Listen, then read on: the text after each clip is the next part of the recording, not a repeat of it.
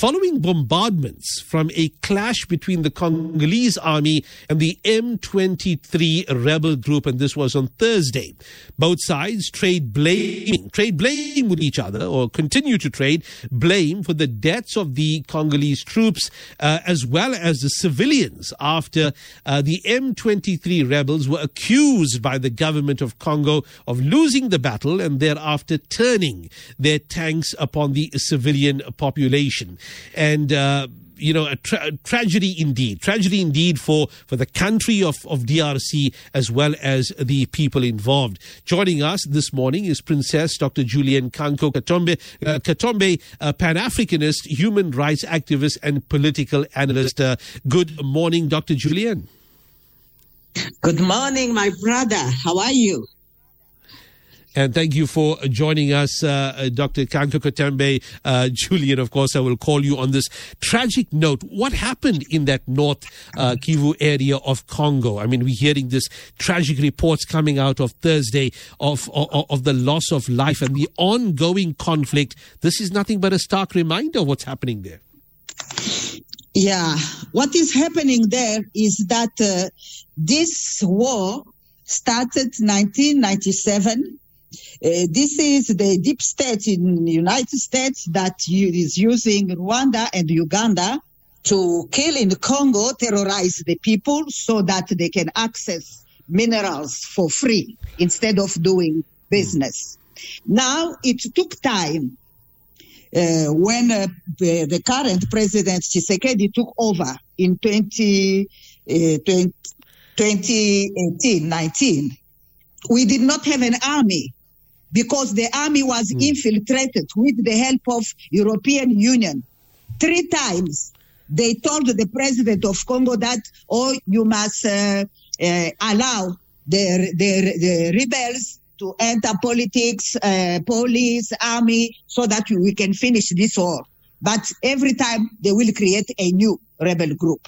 So now when Tshisekedi came into power, it took time to reorganize the army, to train. He has trained, 40,000 new people, and then he restructured the army. Now, it's only now that Congo can really defend himself.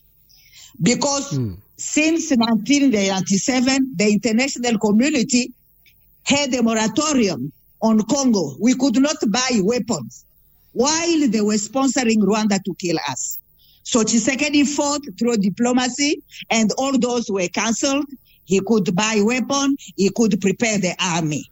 Now that the army is starting to win and push back these so-called rebels, they turn now on the civilians. This is what happened there. The M23 rebels, Julian, I mean, you mentioned that they're supported by the European Union, the United States. They are there primarily to destabilize the DRC so that the resources, especially the diamond and mineral resources, timber, etc., leave the country practically for free. Who are the main sponsors of the M23? Where do they receive their arms from? Where are their bases in Africa besides Rwanda? Are there other countries that are lending a hand in, accomplices in assisting the M23 rebels? Yeah, when it started in 1997, it was Rwanda and Uganda. They just bought our brother, Laurent Desire Kabila, who was in the bush. He was an old rebel against the Mobutu. He did not understand what was happening. He thought that they were really helping him to take Mobutu out. But it was just to give a Congolese face to that invasion. In fact, we cannot call them rebels. They are not rebels. They are not Congolese. Tutsi are not Congolese. So they are not rebels. It's the RDF, and the proofs are there. They are the Rwandan defense army.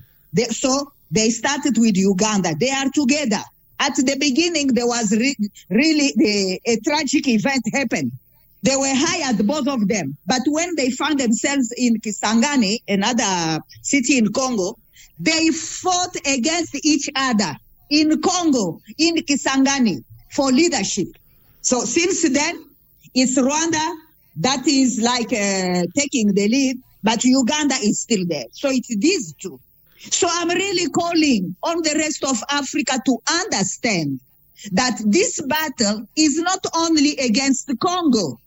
They want to create a Tutsi land using the two provinces of Kivu, adding them to Rwanda to create what they call Tutsi land. They want to create an empire, Hima Empire, because Tutsi don't have a nation. Tutsi is an ethnic group. They are spread in Central Africa. So these Western powers have lied to them that they are going to create a country for them. And from there, they are going to enslave Central Africa.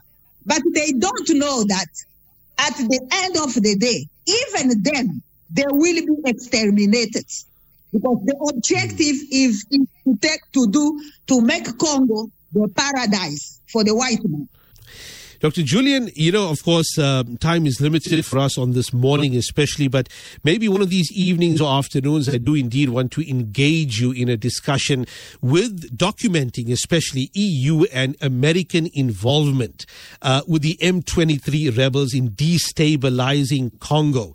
And asking you, of course, for evidence, asking you for incidences where America might have even admitted, the US might have even admitted their involvement with the M23 rebels and siphoning resources out of Congo and hopefully shed some more light on this conflict and what South Africa and other countries on the continent could do to stand up to American influence, especially when it comes to Congo. I mean, this year needs to stop now. It's been a country that's been ravaged for close on to 4 decades. And if ever there's a country that needs peace, it's Congo, especially the eastern part of the country itself. But thank you for your time, Dr. Julienne, as always, and looking forward to talking to you sometime in the future, early in the future.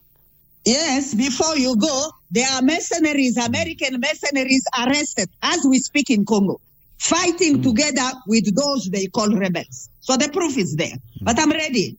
I'm ready to continue the battle for my country whenever you are. Thank you, Dr. Julienne.